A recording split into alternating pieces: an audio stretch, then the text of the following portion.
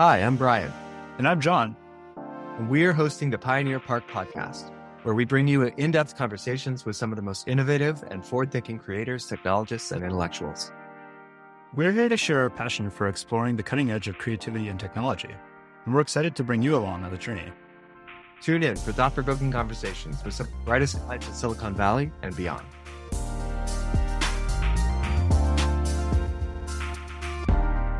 Okay, welcome to Pioneer Park. Today we're shooting live from South Park Commons. Our guests today are Peter Lowe and Chris Hockenbrocht.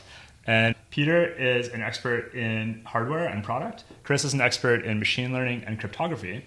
They are both members here at South Park Commons, and they're building a new startup called FreshBot. Peter and Chris, welcome to the show. Hey, thanks, John. Welcome. Thank you. Glad to have you. How are y'all doing today?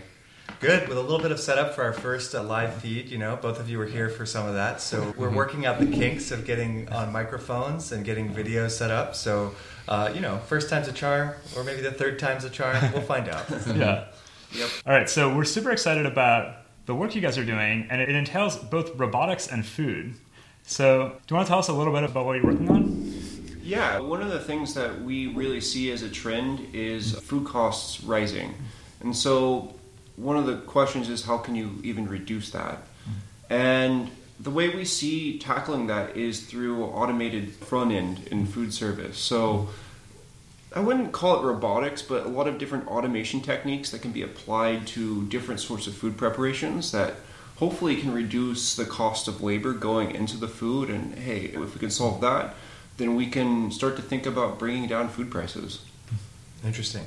Yeah, I just read recently that there's a suspicion that there's some collusion in the egg industry that is causing the massive rise of egg prices that we've experienced the past couple of years. But obviously that's further up the production pipeline than what y'all are doing. So concretely, what is FreshBot right now? Currently, we're looking into a variety of different products for food automation. We have a MVP on smoothie automation and other drinks. So there's a lot of different components that we put into a machine, and it allows us to dispense liquids, solids, do blending. And so we could conceivably put a lot of different things. One of the things I really like about this is that it's customizable. So you take an individual machine and we can stock it with different things, and we can tailor actually to the particular market. But we can do liquids, solids, powder dispensing. We can recombine these into any sort of drink that you might want. One reason, starting with this kind of drinks platform and starting with smoothies, which are one of the hardest drinks to make, is interesting. Like for reference, Starbucks and Dutch Bros, like about 75% of their drink sales are their cold beverages at this point. They're cold brew coffee, frappuccino, juice drinks and stuff. So all of that is going to be very easy to automate with the platform that we're making, just for a little bit of market orientation reference there. Gotcha. And I recall, so I think several of us have had the pleasure of being part of some test exercises with FreshBot, and it wasn't exactly FreshBot, but it was Peter testing your smoothie recipes here at South Park Commons. And at the time, I believe you just sort of brought in raw ingredients and you were just mixing on the spot and sort of having a few different offerings. And I guess that was just sort of a menu testing. Is that right? Yeah. I mean, I think this kind of comes from having gone to the Stanford D School and taken on this product mindset, which has been a sort of useful mindset and tool set. It's very difficult. Hardware is so complicated and so difficult to make that your engineering instinct is that you want to start building something immediately, but that's not necessarily the fastest way to get the answer to the questions that you have, right, about a startup, addressing whatever your key risks are. And with a lot of the prototyping that we've done, it's actually not necessarily involved a soldering iron at the first blush, right? One of the key questions was like, are people interested in food in the venues that we're interested in? Do they want food? Or maybe which items resonate more with people? Did they want the sugary thing or the healthier thing? Getting some of this broad, thick data from users about like how they think about food, what they like. I love, you've shared with me over the past month or so some of the stories from the front lines of your testing. I think some of them are really fascinating. How many places have y'all been kicked out of so far? Well, I mean, as far as I recall, there's been two. So we went to a mall. It was a security guard who came up and said, "You just can't be doing this here." Right. I guess we should give people the setup. So what are you doing when you go to test these on site? So yeah, the machine was taken to a mall. It wasn't actually a fully functioning prototype. What we were trying to do is gauge interaction. Would people simply walk up to the machine, interact, attempt an order? Mm-hmm. Now, and this was sort of not a machine. It was really sort of a fridge with a sticker on it. Yeah, it looked like pre-engineering, yes. Yeah. Yeah, and security wasn't very happy about that. But, the only regret I think we have is not walking out in handcuffs.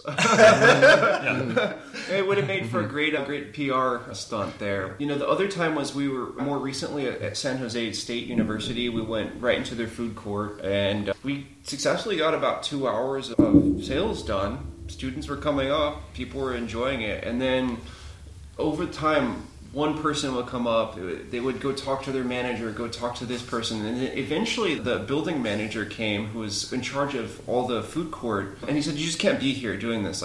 Essentially people pay to come in, like the restaurants that are there are paying, you can't just come in. And Peter here was doing a really great job of deflecting them, it's really great. If you change somebody's focus, they start thinking about things in a whole different light. Like, if they're like, what are you doing here? Well, we're making healthy smoothies for people. And then, we really care about people's health. You end up in this place where now they're like pitting two goods against each other. Either I'm doing my job or I'm like supporting healthy smoothies. And it's this cognitive dissonance that they have to resolve. And so it wasn't until we got to like a really serious manager who just came and told us that we had to leave that. Yeah. But yeah, just to be clear too, I have the food safety handler safe serve certification. We're not breaking any food safety rules with any of this stuff. We do take health and proper process seriously. Yeah. So we just can't pay the rents right now. Right. Yeah. So early testing phase. Jedi mind tricks are crucial to launching this kind of business. Yeah. I suppose really any startup. I guess there's a good reason why, YC asks essentially what's the biggest sort of non-code hack you've ever pulled off, right? There's a lot of hackiness necessary sometimes. Yeah. Yeah. Absolutely. Yeah. So I'm curious to connect this back to the larger theme of health and access to healthy food in America, and whether or not your efforts in this area are based in some sort of critique or analysis of what's happening in that space. Well, there's certainly a long-running trend of food towards less healthy things, and there's probably a few different components playing into this. One is just taste preference, right? Less healthy food tastes better. People like sugar. Sugar, when it sits on the tongue, is just, that's good. And it's hard to avoid. And so the products that you end up seeing at the supermarket, CPG that is, or the products that you're getting from any sort of restaurant might be laced with additional sugars or additional fats, things that just really make it taste, quote, good. And so it's hard to satisfy the desire for healthy and balance that with taste. Another factor is there's this industrial farming situation where we have a bunch of subsidies that go towards different sorts of crops and being subsidized now and being produced en masse. Well, why don't we just shove it into everything? Soy is a really key component. Corn is a really key component. And corn doesn't just satisfy food things with high fructose corn syrup, but there's a lot of non-food uses of corn that are really subsidized. Ethanol production is a big thing that then goes into gasoline. And so I would say there's a little bit of a incentives misalignment for actual food to be healthy. And the question, I think, still remains like, will people really accept healthy food en masse? Which we're trying to get to. One of the things that we're working on is perfecting recipes that actually taste good, which still have a good balance of health. Just not putting additional sugars into things. Not high fructose corn syrup. No other weird additives, preservatives. We want to focus on just really presenting the base foods in the healthiest manner that we can. Yeah.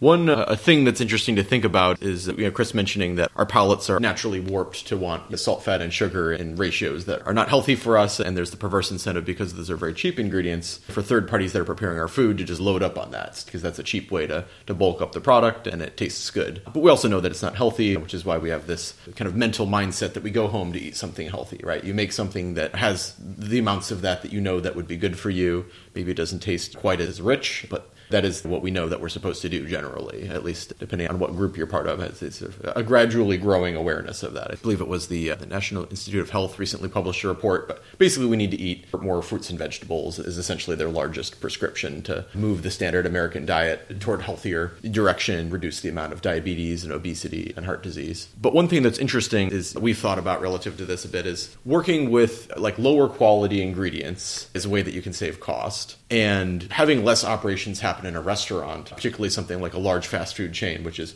kind of relying on the very lowest paid tier of labor, right, is also a way you save cost, but kind of doing less of the preparation fresh, because you honestly can't run a chain that has tens of thousands of locations with people who aren't paid enough to care, right? You need to take the control away from them, move things upstream. Things are now less fresh. Maybe you're working with lower quality ingredients to save costs too.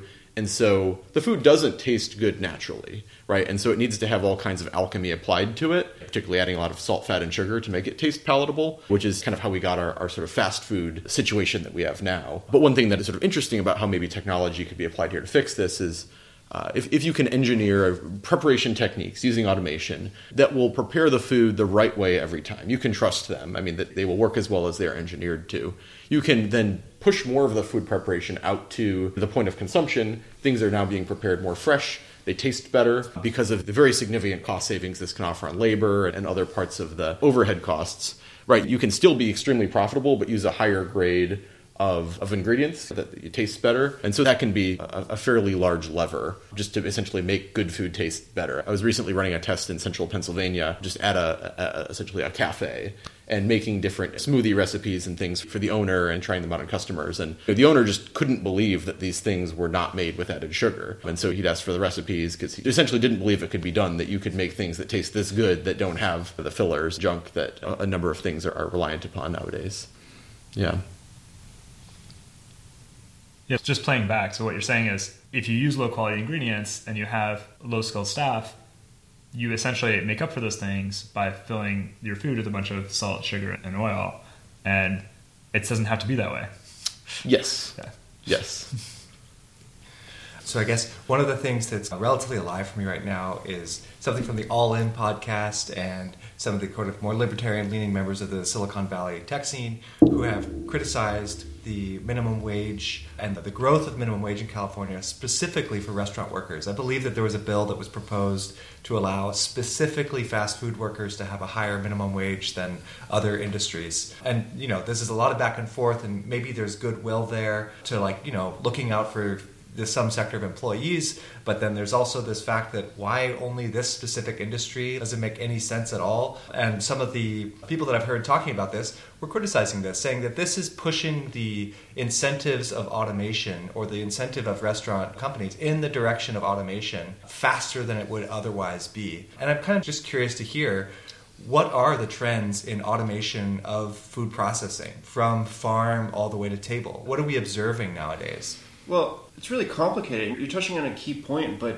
it's already happening. We have to be real. Like, they are pressing for an increase for large chains, fast food chains, from the $15 minimum wage to $22. Now, the way I feel about that is a little bit mixed. I mean, obviously, to your point, we want to see people be paid fairly. But at the same time, food costs too much, and we're just making it cost more. And the people who eat fast food predominantly are people already unable to pay for good food. So, honestly, if they're getting the bottom of the barrel, and now they're having to pay more, we're pitting two goods against each other. And to the point of automation, well, McDonald's is already doing it. At the beginning of this month, they launched their semi-automated location in Texas. Now, it's not fully automated, but you don't see people. You order at a kiosk front end, and you get an automated delivery. The thing about burgers, though, is that they're really hard to automate. You know, you end up building a Rube Goldberg machine, and one of the concerns I have about that specific food class is how reliably can you automate it. But the truth is it's happening. They're probably going to push forward on it. They probably have the capital to invest in specifically burgers. And I see this going for every food chain. If they can't build it, they'll probably buy it because there's already other people out there making these things. There's Creator, there's Miso. And they're specifically focused on these chains. Now, One of the factors that has to be accounted for in the supply chain for fast food in particular is that they already centralize a lot of their labor. A lot of the patties are pre-formed in central depots. Fries are pre-cut. In-N-Out is a little bit of an outlier in that you can see them take the potatoes and rip the thing down and get the fries ready. But most of them, all the ingredients are pre-prepped, just ready to throw in a fryer or on the grill. And so one of the questions is like, how do you solve that last mile issue in terms of automation? How do you make a burger flipper? How do you make a fry cooker that's fully automated? And how do you then get those packaged up into your little paper basket and served in a bag in the way that people are at least expecting today? And that's one of the things that I would be curious to see where it goes, because that's not a food class I think I want to personally work with. It just seems very Rube Goldbergian to bring it back to that. Well, maybe an implication of that is it possible that with these movements, say the minimum wage gets much higher, McDonald's' traditional method doesn't work as well, they try to switch to these Rube Goldberg machines, but it's possible that hamburgers are just not a good format for automation. Is it possible that they will essentially be counterpositioned by other automated food options that are just much more amenable to being automated? That's our thesis. Yeah. We are pre-selecting foods that we think can be fully automatable. And I think one of the risks that we have to work on is understanding people's food preferences for these categories. But things like soups are actually a lot more highly automatable. We've been working on drinks. Drinks are something that's actually relatively straightforward. Other groups have worked on bowls, kino bowls, acai bowls. Yeah. Those seem to be more amenable to automation than any of the current fast food offerings. I think fast food had to do with a cultural zeitgeist that existed and is only continued. Like, the burger is American. Or, with KFC and the Colonel's fried chicken, he made a method for fried chicken in 7 minutes, and that was his thing. And it played to the tastes of people. Now, we're in a period where tastes are changing, where we are rapidly encountering all sorts of foods. I think one of the things growing up in a small town that when I go back and go visit various small towns along the way, driving through, I notice is that there's now a lot more global food options. Yep. And it's not just the cities that have these options, it's everywhere. And so I think that there's first a preference and change that allows us to even consider these things. But from an automation perspective, there's a class of foods that are going to be automatable, and there's a class of foods that really are, you're at the very least going to struggle very hard to make them work. Yeah, this is kind of just a broad idea in robotics, or I guess automation in general, of like structured versus unstructured environment, right? I mean, why data is so automatable is because it's very structured, right? It has rules, you can interact with it. The physical world tends to be unstructured, which is why we have yet to see useful home robots or other things, right? There's unpredictable things. We still don't have autonomous vehicles. We don't know when that'll happen. And so, if you're dealing with particularly unstructured food, or the more unstructured the food is, obviously the harder it is to automate. If you can deal with food that tends to be more structured, that's the lower hanging fruit, no pun intended, in terms of, you're going to be able to reliably automate at scale. I'm curious, obviously this is a little bit out of the purview of the work you're doing now, but one thing that is sort of a holy grail of automation of the food chain for me is thinking about the massive numbers of people that are employed just picking vegetables and doing probably the lowest tier work in America. This is work that is immigrant labor is overwhelmingly used for this. It's, we're in California, just 100 miles into the Central Valley, and we can just be in the densest agricultural sector maybe in the world. Do y'all have any sort of insight, opinions about the way that automation, or the degree to which automation can affect the low-skill labor of picking strawberries, which is, to me, some like holy grail of sensitivity in robotics and making robots really work at that level? Well, I just saw the coolest thing on YouTube the other day. It was a group of researchers working on gecko skin, which combined with some particular joint mechanisms will allow effectively plucking a fruit. Now, like, to your point, there's always been a sensitivity issue, but I think with the combination of the gecko skin and this particular sort of joint that they're using, it's very conceivable that they can softly pull things. But the greater trend that I see is actually more in robotic-driven and vertical farming. So I think the thing is, right now you have an existing model of a farm, and do you want to apply robotics to it? You can turn the problem on its head, and this is what I think where a lot of the success will come from, is actually designing the farm for the robot. And so you certainly have to solve these problems of like how do we pluck fruit in a very careful way, but you're looking at large tracts of land that are spread out. Like the efficiency really comes, I think, from compactness as well. And so vertical farming is, I think, one of the other key pieces to this.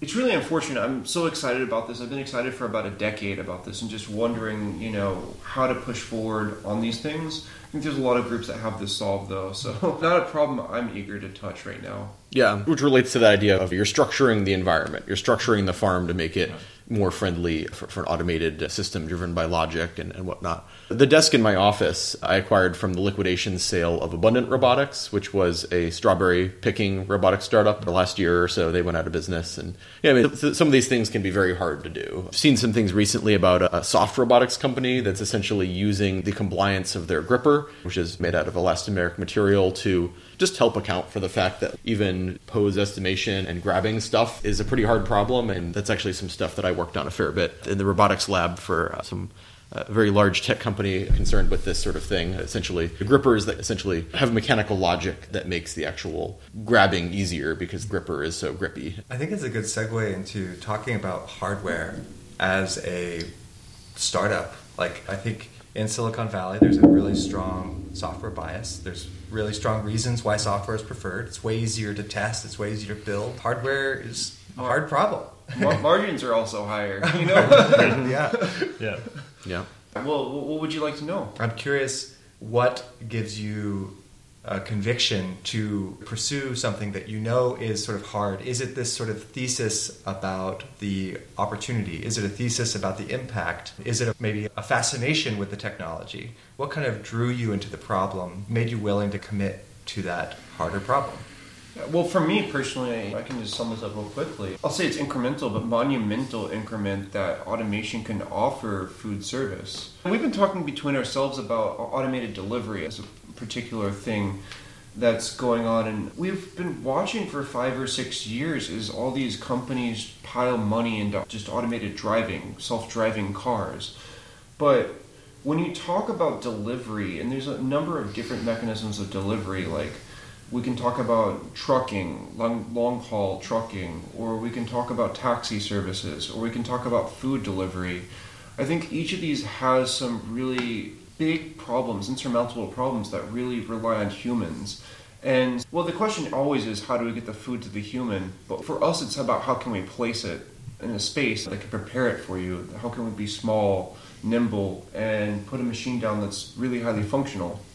Whereas we're not going to solve, like, driving a car and then having to deal with the actual drop-off problem, right? Like, you think about being in a city with automated delivery. If you're on Van Ness and your customer's there, like, where do you park? And then who takes the food from them? Do you park 2 blocks away and force them to come? Like, that's even worse than the current solution with a human. So how do you get the food from the car to the person? And there's just a lot of things where there's a human need. Yeah, from talking to some other SPC members who have worked on this problem and reading about it, particularly applied to this question of food, where in some discussions we've had with investors where they've been excited about our approach because the default assumption about the future of food, at least a large part of that future, was assumed to be we have our automated delivery overlords, right? And this stuff comes by whatever automated planes, trains, and automobiles. The burrito flies in your window from the regular restaurant that's across town. And Taco Copter. Yeah, Taco Copter, right? Yeah. Burrito cannon, Yeah. But it was sort of like, we're going to have this, that it's going to be so cheap, it's going to be ubiquitous. Like, this is the default future that we sort of believed in and accepted. And then, essentially, the magic fairy dust to make this technology come has been very slow in coming. I mean, in the sense of solving the edge cases for automated driving. But then there's also just, like, practical constraints. Like, there's still $200,000 to $300,000 of special hardware to make an autonomous car go, right? And it's not necessarily clear that that's just going to become much cheaper immediately, which makes the viability, the economics, simply very poor. Or maybe your cheap drone. I was like, well, okay, there's regulation. I mean, what about when it falls on people's heads and kills them, or the constant buzzing, right? Like, that seems a bit stuck. So, kind of saying, okay, so maybe this sort of thesis about the way the world was going to be, it appears is now kind of coming crashing down as Argo gets out of this. Amazon gives up on the delivery, right? Like we're all kind of like returning to earth on what's really possible there. And besides just the problem too, that like who loves when their food gets delivered and how it's not the right temperature, right? I mean, yeah, maybe you can help with that problem, maybe you can't, but it's not fresh anymore. That's kind of the bottom line. So this alternative thesis of, okay, so maybe the food is actually made on site, right? And you use technology that we have a pathway to build it today. And maybe that's more what the future is like. It's local and automated. You know, one of the things I love that you touched on is this capital, right? Like if a delivery car, automated delivery car costs $250,000, like that's a huge capital investment for something that's maybe going to achieve 10, 20 orders a day. Because it still has to go to the restaurant, pick up the food, and take it to you. That's a 30-minute, at least, round trip. What we can do is, if we have a machine that's on a vending machine capital expenditure level, like maybe it's a little bit more because there's definitely a lot more going on in it, but $10,000 to $20,000 for the same price, we can put down 10, 15 of these machines. And, well, now they're just everywhere. And you don't think about, where am I going to go get food? There's a machine that offers something that's close to you. Maybe it's in your building if you live in a high-rise. Or maybe it's in your office space or in the hospital or X, Y, and Z. Put them everywhere. Yeah. An initial problem we're thinking a lot about, right? Like right here in this building, if we want to get food, which we get lunch every day, we have the unique advantage often of having food shipped from across town from a good restaurant. But if you're in the typical office worker scenario, I need some lunch or a snack, right? It's like, what's the nearest thing? Well, a couple blocks that way, there's Saj. That's a pretty good, reasonably healthy, affordable-ish lunch option. There is like one burrito spot, but then other than that, it's like grilled cheese. There's like the fancy French cafe. If you want a smoothie, there's really no place to get a smoothie. But essentially, your lunch options are pretty poor here. Like if you work here, you're going to be pretty dissatisfied pretty quick. And that's true a lot of places. There's just so many places that you spend time and regular restaurants aren't serving them, because maybe it's hard to find a location. I mean, building a restaurant for a typical fast casual, you're looking at on the order of $500,000. You can't really operate a restaurant with less than 2 people, so that's at least $500 of expenses a day versus the automated economics. It's a totally different picture, and so it completely changes the opportunity landscape. So you've kind of talked about the technical risk that you're not taking, which is you're not automating delivery. What do you view as being the technical risk of this endeavor? Still, they're machines and they have to be reliable. Like, think 99.95% reliable. We want a failure in 1 out of 2,000 to 20,000 cases, because you don't want to have a problem where you have to keep going on site just to fix things. Now, if you have to restock, that's a great opportunity to refix. So you probably want your failure rate to be a lot lower, and so it comes down to testing, and testing is time. Yeah. And that's, I think, really the difficult thing about bringing a product like this to market is it has to be pretty damn reliable. And is it the case that you're able to assemble what you want out of off-the-shelf components? Yeah, there are some key systems that we're working on getting IP for like this initial platform. Each platform is going to rely on at least some of that, and especially as we move into our later food categories, it's going to become more and more technically complex as we move into other types of food that may be less straightforward to automate. So if the parts are available off the shelf, how come no one's done this before? I mean, you still have to solve for reliability. There's another factor that there's been a regulatory inhibition. This hasn't been a product class that the regulatory frameworks have really addressed. The recent developments in the regulatory frameworks have only just allowed this to come on the scene, and it's still not even universally true across the United States. There's still food codes that need to change to accommodate the existence of this product category. Yeah. Another thing, too, just in the sense that we're dealing with automation, robotics, and food, there's a lot of technical disciplines necessary to execute this, but then there's a lot of product-type thinking, culinary-type thinking, etc. It's much more difficult than building your typical SaaS product in terms of the amount of expertise that you need to consult and things that you need to not F up. And so from the earlier waves of companies that have tried to enter this space, we've seen a lot of key errors. The most common one has been the food hasn't been very good, right? They've been working so hard on getting the machines working that something key gets screwed up with the culinary aspect of this, right? And from seeing how these companies have talked about themselves and what they focused on, right? They thought of themselves as robotics companies. And that's not what you are if you're serving food. Like, the customer ultimately does not care, right? Outside of how it affects their experience. the thing they're getting from you is food. The food has to be good, health matters, cost matters, convenience matters, right? How you get there is not ultimately important to them, right? So I'm curious whether you think of yourselves as building a platform for people to enable their recipes to be served, or really whether you want to take the responsibility of recipe development as well as the product development, as the robotics development. I think it's both, right? Like, the flexibility of having automated food is that we can offer the chance to customize. We're talking about healthy food, right? But what if someone does want to go have fun one day? Let's make it a little bit more sugary today. Or, up the salt. Why should we stop them? People are ultimately responsible for the health. And so by having this system of automation, there's a lot of key points at which people can start to customize to their own flavor profile. In fact, we think that personalization is one of the key things down the road that is something that we can facilitate and will make this more attractive. Yeah, but with respect to that question, we believe owning the experience is going to be the way to really unlock this opportunity, particularly at first until we have a very good framework. So Chowbotics was one of the early companies in this space, and they rightfully were hesitant about owning both essentially the culinary aspect of their machine as well as the technical. And so they wanted to just be an equipment provider. Their machine was essentially an automated salad bar, was what the intention of it was. Sold the machines for about $30,000 to a customer who was then responsible for running the machine, restocking it. They had a relationship with a big food supplier so that you could order things to fill the machine with, but they were responsible for all aspects of that experience. And from the conversations I had with customers, that was not a good experience for the venue customer, which then trickled down to the eater customer. It was not a good experience for them. And so ultimately, Chowbotics was acquired by DoorDash, possibly not with essentially a giant exit, which was then subsequently shuttered about a year or so after acquisition, right? So essentially, the experience was not strong enough to get the kind of growth to really justify the investment that had gone into the company. So anyway, the experience is really important, and we are intending to own that at this point. Hence you perfecting your smoothie recipes on a live audience. So, yeah. Yes, yeah. I'm curious to kind of dig in a little bit to your own diets. Do you make a habit of trying the latest in food technology, be it Huel or Soylent? Yes, Soylent.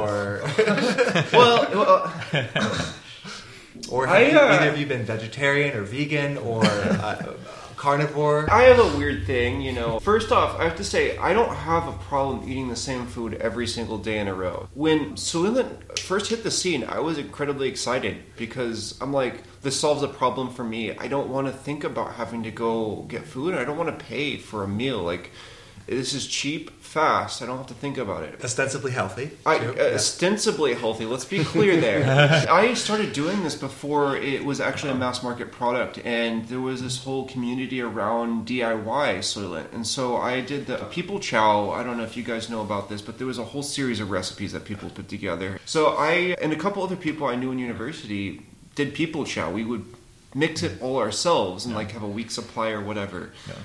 And when Soylent came out, when I finally started getting the subscription, I was like, this is good.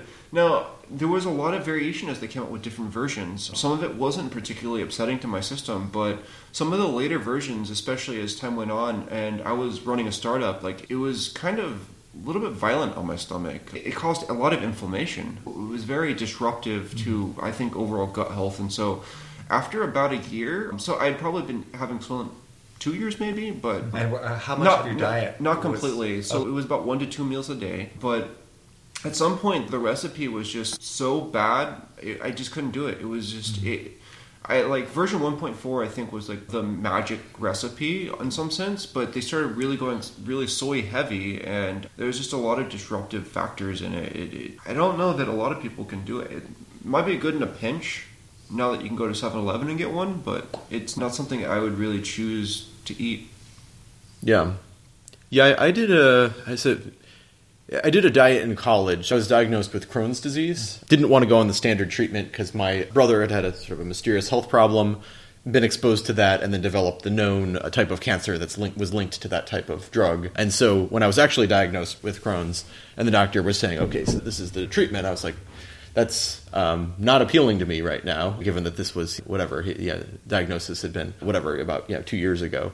My brother is fine now, thankfully, after a lot of treatment and whatnot. So I was interested to find out about any other alternatives, found out about a diet called the specific carbohydrate diet that's actually been around for around 100 years. It was kind of developed empirically, essentially just trial and error for primarily children with Crohn's. And even since I had done the diet, microbiome science has become more developed and it's become more understood about how this works, that essentially by restricting certain kinds of carbohydrates that are favoring the particular loss of biodiversity and an upset that's happened in the biome of someone with one of these autoimmune digestive type disorders, right? You're essentially selectively rebreeding the microbiome by disfavoring the bacteria that are causing the inflammation. So it was very effective for me anyway, but it required essentially a fanatical strict of adherence, because you give them one shot of their fuel and they're powered back up again. So to essentially like weed these guys down to almost extinction and let the natural order recover, it took about 2 years, during which I was having to cook a lot of my own food, because one of the things I had to avoid was added sugar, right? It's like,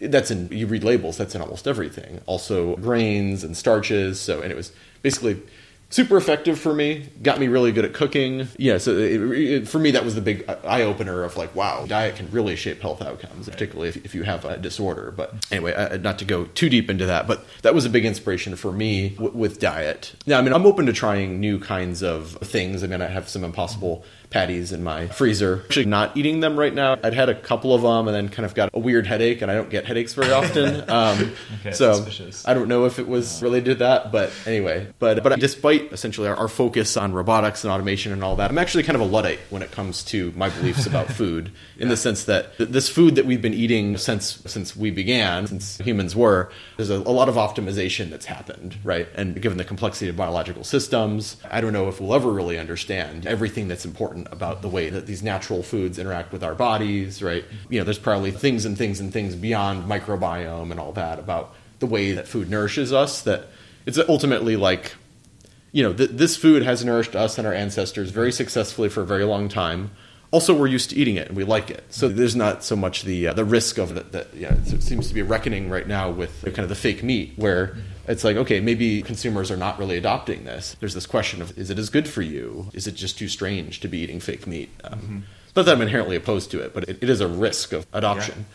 So, when you say you're a Luddite, does that reflect a certain perspective on what a diet should be? Like, does that look like paleo, or is there a way that you would summarize it? Yeah. I mean, I guess just in the sense of like, you know, and Luddite applies too to standard American diet. I mean, in the sense that you like look at any black and white picture from your family's history, right? Those people are all really skinny and like healthy, because this diet that's arisen over the past 50 or 70 years, right, that we're so surrounded by that we think it's normal, it's not at all normal. It has nothing to do with our history. And we're eating this way, and we're getting diabetes and obese and cancer and cardiac problems, right? I mean, this diet has nothing to do with humans and what humans eat. So I guess a Luddite in that way, essentially, that kind of the simple, like, if your grandparents don't recognize that as food, like, it probably isn't. Yeah. I think Michael Pollan's takeaway is something like, eat what your parents eat, mostly vegetables. Yeah. Maybe it should be extended to eat what your grandparents ate. Now the parents aren't a good example anymore. Yeah. We've had a generation of people raised on factory farm food or whatever,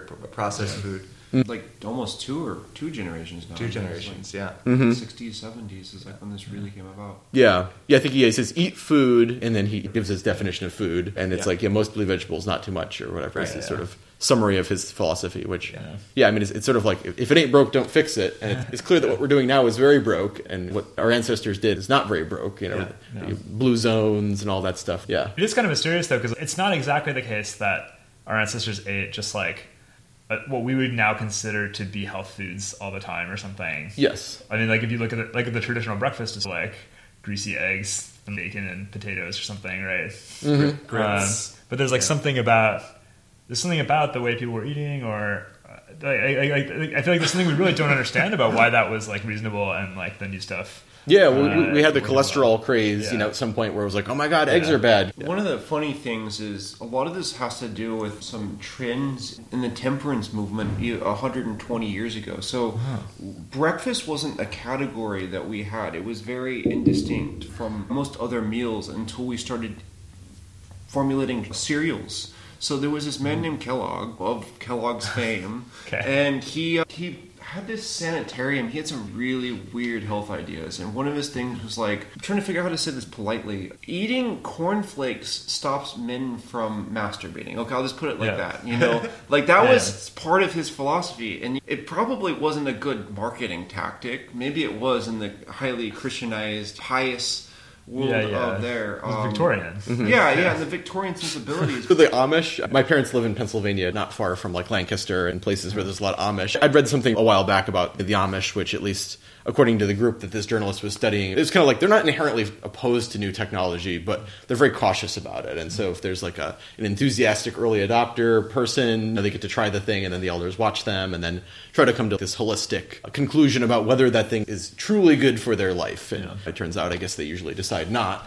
But that the Amish are much less exposed. I mean, in the sense of like, how many Amish kids being raised on iPad who don't have social or, hand-eye. I mean, I wonder what's going to happen over time as we get deeper and deeper. There could be divergence. Right, really. Yeah. What would be y'all's rule of thumb for the way that experimenting with diet makes sense? So, for instance, like the critiques of fake meat, the critiques of Huel and of Soylent, these sort of things are almost like scientifically produced and derived, versus something that maybe the emergence of fusion cuisine, like the sushi rito, right? Do you personally have a rule of thumb that you're like, okay, like that still fits some model of like food versus this is like scientifically produced protein matter? Well, I mean, we have to just question, does science know anything, about food? It's just complicated. And one of the things that I think a scientific fact that really speaks to our ignorance is our bodies produce about 30,000 of the 300,000 necessary proteins for us to survive.